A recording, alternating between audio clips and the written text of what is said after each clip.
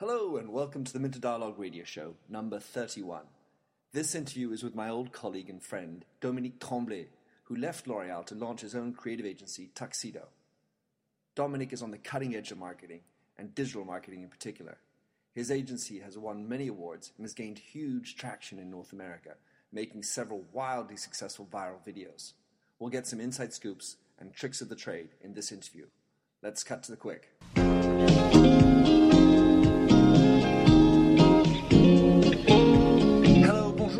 Welcome to the Minter Dialogue radio show, where we discuss brand marketing with a focus on all things digital.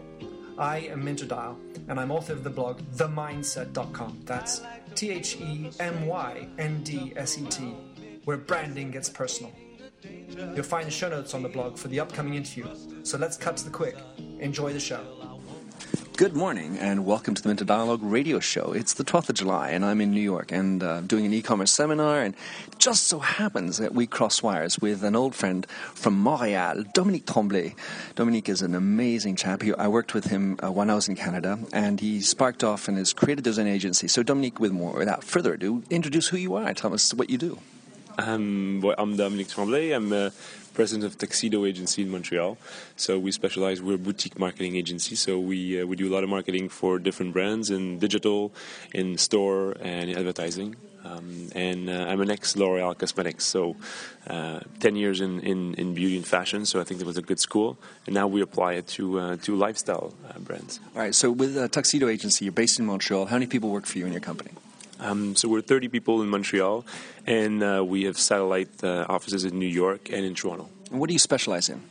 We specialize in marketing. We specialize in video content, in creating content for brands at different level, using on a digital platform or using on the traditional advertising platform. Yeah, because you told me, we were speaking before the interview, that you have in-house video and a really strong creative outfit. And of course, what I'd like to talk to you about, Dominique, is the hot news, is about this Dermablend campaign you put in place. Tell us about that. So we worked with Dominic last year on creating a few different content marketing program for them. And one of them was to try to break through the cloud of the traditional cosmetic brands and how can a brand can really get notoriety and awareness in the market where it's all driven by huge media dollars. So how do we get earned media online? So we created a campaign that was for the brand that made sense, that was focused on the benefit of the product and obviously to surprise entertain the viewer, so we can break through the cloud and get the message there. So we created the campaign with Zombie Boy, which is last November, and it's been extremely successful. We're up to, I think, 16 million views in the last 6 months, so we're very excited. So if you haven't seen it, you have to click on. I'll put, of course, the link to Zombie Boy. But I mean, it's a fascinating thing. So Zombie Boy's you've gotten multiple awards around the world. I mean, I don't even know all of them, but of course, the most highlight one, of course, is the Prix d'Argent, the Silver Award at Cannes Lions. For that, where you have massive kudos. So tell us about your inspiration. How on earth did you come up with such a breakthrough type of an idea? I think there's a few different elements. The first one is obviously to establish that understanding of the brand. So there's a trust factor in terms of understanding the brand DNA. What does the brand stand for? And then obviously creating that relationship with the client where you can work on the big idea and have a certain flexibility in what you can create, and then the ability to take risk for the brand. So to be able, because there's very little chance to get big wins if you don't take big risks. So we work with them closely to develop these and then launch to market quickly. How long did it take you to put this video in place? About 3 months, all in all, from day one to the last production. We actually had the video for a month before we released it because it was the timing. We were waiting for October. We wanted to pass the 9/11, and then we figured, because obviously it's Zombie Boy, around Halloween and Thanksgiving was a good timing. Great marketing. So I'm curious to know about your actor in the middle. Tell us about how you found him and how important he was to the success of it. He was a perfect candidate for this because obviously you wanted to show the effect of the product, which is a concealer on tattoos. I mean, obviously he's tattooed all over, and also was a young, up-and-coming, I wouldn't say celebrity, but people that start noticing after the Lady Gaga video, obviously. But we found him about a year before that on the street in Montreal. Just before all that, actually, we found him and then made a shoot with him, and then Lady Gaga saw the shoot. That's how he became what happened after. So for us, we were always trying to figure a way to use him in a different way, because we use him in fashion. And then when we start working with Tremblay, we came across all these products about concealing and tattoo primer, and it just came, to realize it was a perfect fit. We just needed to find the way to present it.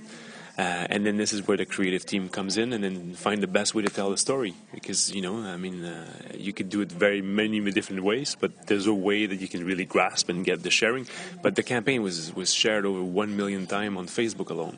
Mm-hmm. So it became a huge viral aspect because it was entertaining. Yeah, I'm pretty sure I shared it too. I thought it was massive, and I didn't even know you did it. So that's brilliant. The music, tell us about the selection of the music. In any video content, music is extremely important and often overlooked, and lots of people have cold feet in paying fees and rights and things, but we believe contrarily that music plays a big role in the campaign. Just to tell you, the video was so popular that the artist released a new single after the campaign on iTunes right after. So they were on top of getting the fees. They were very excited. So they were now asking us to do another project for the new music. Well, I think you guys should get some royalties. Next year. All right. So that's brilliant. So anyway, I'll put those in the show notes. But tell us about this recent campaign you just did for Vichy. So for Vichy, the mandate was a bit different. They wanted to promote, also create awareness to try to get the brand out, specifically in the U.S. market, because they're really well not known in the U.S. Right, so for those who don't know, what is Vichy? Vichy is one of the skincare brands for L'Oreal, distributed in pharmacies. And it's very big, obviously, in France and in Canada, other countries. But in the U.S., they're having a hard time to break through, because the drugstore environment is different than the other countries. And they don't have the huge media dollars that most other companies have. So, and we came across this product, which is a slimming product for cellulite. And that has obviously a good potential to talk about. And the other thing, too, is most of these advertising in the past has always been very traditional. We see a perfect women's behind, and that's how a woman should be looking at and try to buy the product. So she obviously doesn't feel good about her own body when she sees this. So we wanted to address that insight about how the pleasure of shopping something that's important, because obviously women are buying a product and there's a need for it. So we created a game which allow women to play with the men's behinds in order to enjoy their own behind. So to try to stay in that world and go on the positive and happy notes, because Vichy is also a happy brand. Life is beautiful, and this is the type of brand. So it makes sense for this one to do this way. Well, when I listen to you, you use the word behind, but that's not the terminology you use on the video. I'm just going to guess that was quite a discussion. How did you come up with that particular term, booty? We needed a catchphrase that would make sense, and for us, we also wanted to make sure that women at work would actually enjoy this program. So we call it the booty break, because obviously, referring to the break at work. And in French, we came with the pause popotin, which has the equivalent in French. So then we had a little fun little name, so we could play on this. So we obviously registered the website, and because it's an online game, and that was it. And this is how we came across the name, really. All right, so tell us a little bit more about the game itself, because the game, as I understand it, is not just a game; it's got a health component to it. Yeah, exactly. So we didn't want to just do a game for a game. It was a complete integrated campaign. So there was obviously the game that would create the awareness so the women could share. And I'm happy to say there's about 500,000 women that have played the game in the last 6 weeks, so which is way over the objective that we had. You launched it 6 weeks ago, and can you tell us what objectives you had? We were hoping to get about 250 to 300,000 the first month, because I know it's a game, it's not a video, it's not easily shareable. Like the Tremblay campaign, it was a video on YouTube, so it's easy to share. But it's a social game, or is it a one-by-one game? It's a one-on-one game that you do on the microsite. So obviously it's not as easily shareable, so we knew the campaign would be a bit more difficult, but the engagement was very different because now we know the women on average will go and will have at least 3 to 4 dances. We know what they get the boys to do because the guys have different action they can do. Well, do you mean we also know which bottoms they prefer? Exactly. We have a ranking of the top 10. So now we have a ranking of top bottom. We have also wait. I love this. The ranking of the top bottom. There's something funny, paradoxical about that. Exactly, something to work on content-wise. So that's actually true. Yeah. Actions also, so if they make them dance, flex, because we have all different. So the women do basically play and have fun and can share with women at work, and after that they get the information on the product, And the idea is obviously is just to smile and enjoy it, and also to be coherent with the brand. It's not just a cream that you apply and you have magic result. You do it with nutritionists, with exercise. So it made sense for us. We used one of the popular guy in the video. We made exercise videos. So now he became a trainer. So you can download the application on Android, on iPhone or BlackBerry, and the women can actually set up exercise routine with the trainer, and they show them how to do the exercise over a period of 4 weeks, in addition to apply the product and good nutrition, and then they get the results. Well, if I were I Dream of Genie, I'm thinking that this is a massive combination of education, of a game, of health, and on top of that, you get a little bit of, I would say, fun in the sack kind of feeling. What a great thing! So one of the, we were talking a little bit before about what makes for success of a viral video. How do you, if you look at these 2 campaigns you're doing, what are some of the key takeaways that you think will drive virality? I think that first and foremost, I think that we need to. It's not paid media; it's earned media. Therefore, we need to make sure that there's an emotional created with the user. So, in the creation of the content, the emotional connection is key. If I don't make an emotional connection with the viewer, there's no way I can talk about rationale. Mm-hmm. You're not going to listen about the product information benefits if you don't feel anything about it. Now you can feel happy, you can feel sad, you can feel surprised, you can feel excited, and there's tons of examples in the past history of advertising, but that's pure advertising, which is great. So I find that on the viral campaign, it's always almost back to the original, real, good, traditional advertising, the one that wins awards, because if you really feel moved and touched, then you'll listen and say, oh, wow, that product makes sense. And if I go the other way around, traditional marketing has always been, here's the product, it looks great, this is what you do, you buy it. You don't have that luxury anymore. Right. I mean, and to your point, and using your words, this is what this product will do. So it's an action, but it's rather mechanical. It has this property, it provides this performance, devoid of emotion if you're just in a doing phase like this. But if this is what you will feel when you use the product, or this is what you will be when you use the product, so much more aspirational, then we're in an emotional plane. So here's the question.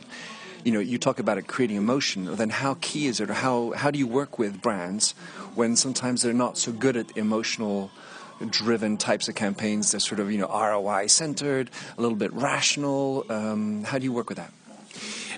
Well, I think this is where the first phase, it's important to really understand the brand's value and DNA in either relating to a product or the whole category or the entire brand. And I believe strongly in any brand there's room for a story to be told. And I think it's the key to find what are the elements so that the storytelling makes sense, and then to build around it so that it's built on the real core value that you want to communicate, the key message, but it's said in a way that's entertaining and emotionally connecting. And then once you do this, then you connect with the viewer, you make them feel something so they can talk about it, they can share, they can remember your brand, you create long-term memory in the brain, and still you talk about the real value of the brand. So then you're in line, right. And I think you do a nice treatment of the brand afterwards, where you allow for the brand imaging just at the end as a sort of an afterthought, thanks to this brand, as opposed to sort of, sloggy in the face. Right. One of the things, so this is Dominic Tremblay I'm speaking with in New York, having a great time. And one of the things we talked about is earned media. Now, when you also have a prerogative of trying to drive traffic to your site, you create a mini site, but you got to get it out there.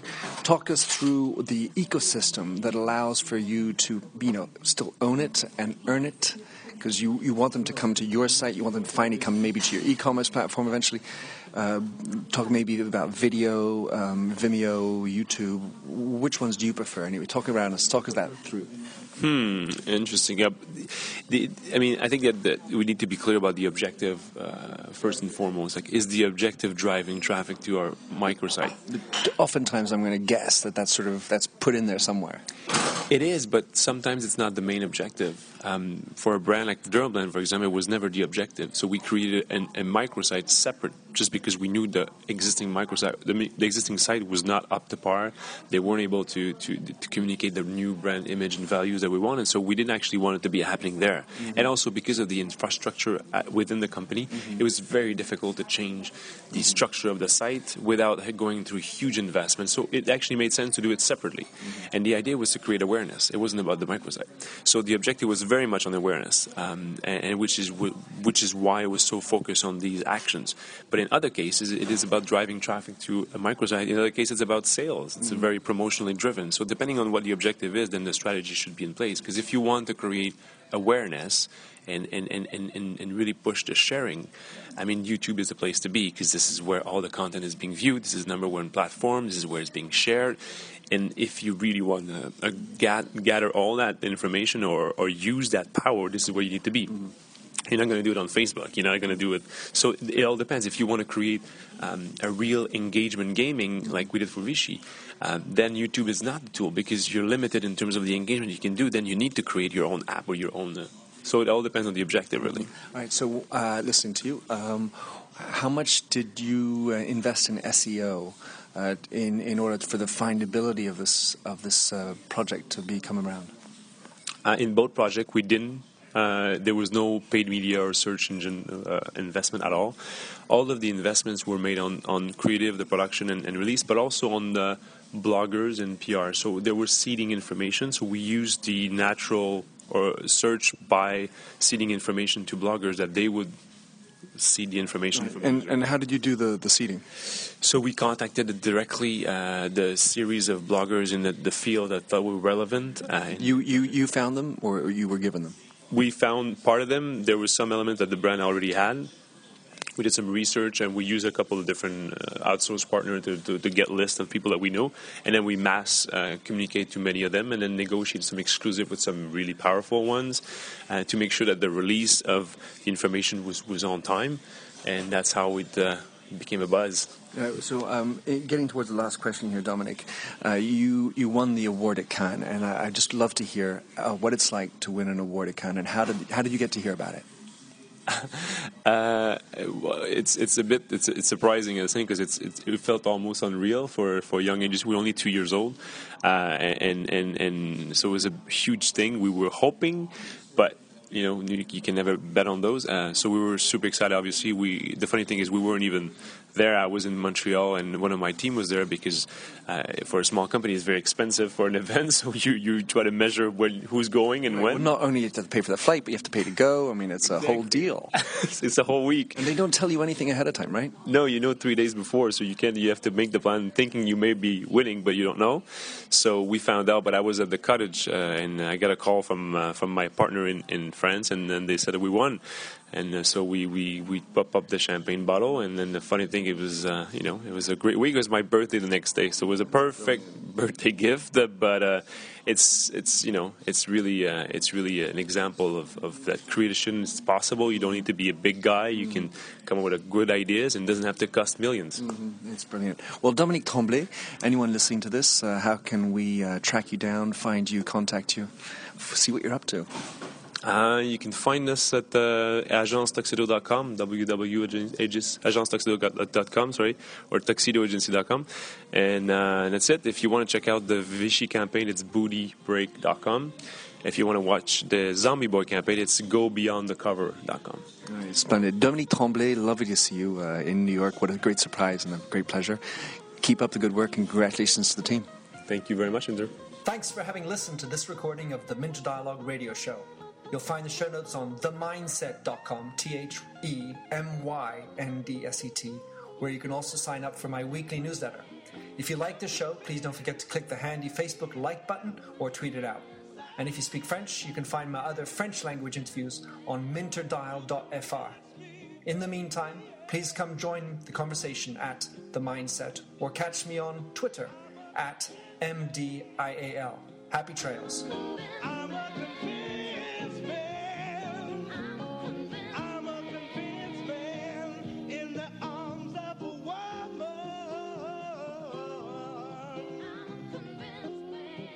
So convinced, yeah. I'm so convinced. So convinced, so convinced, so convinced.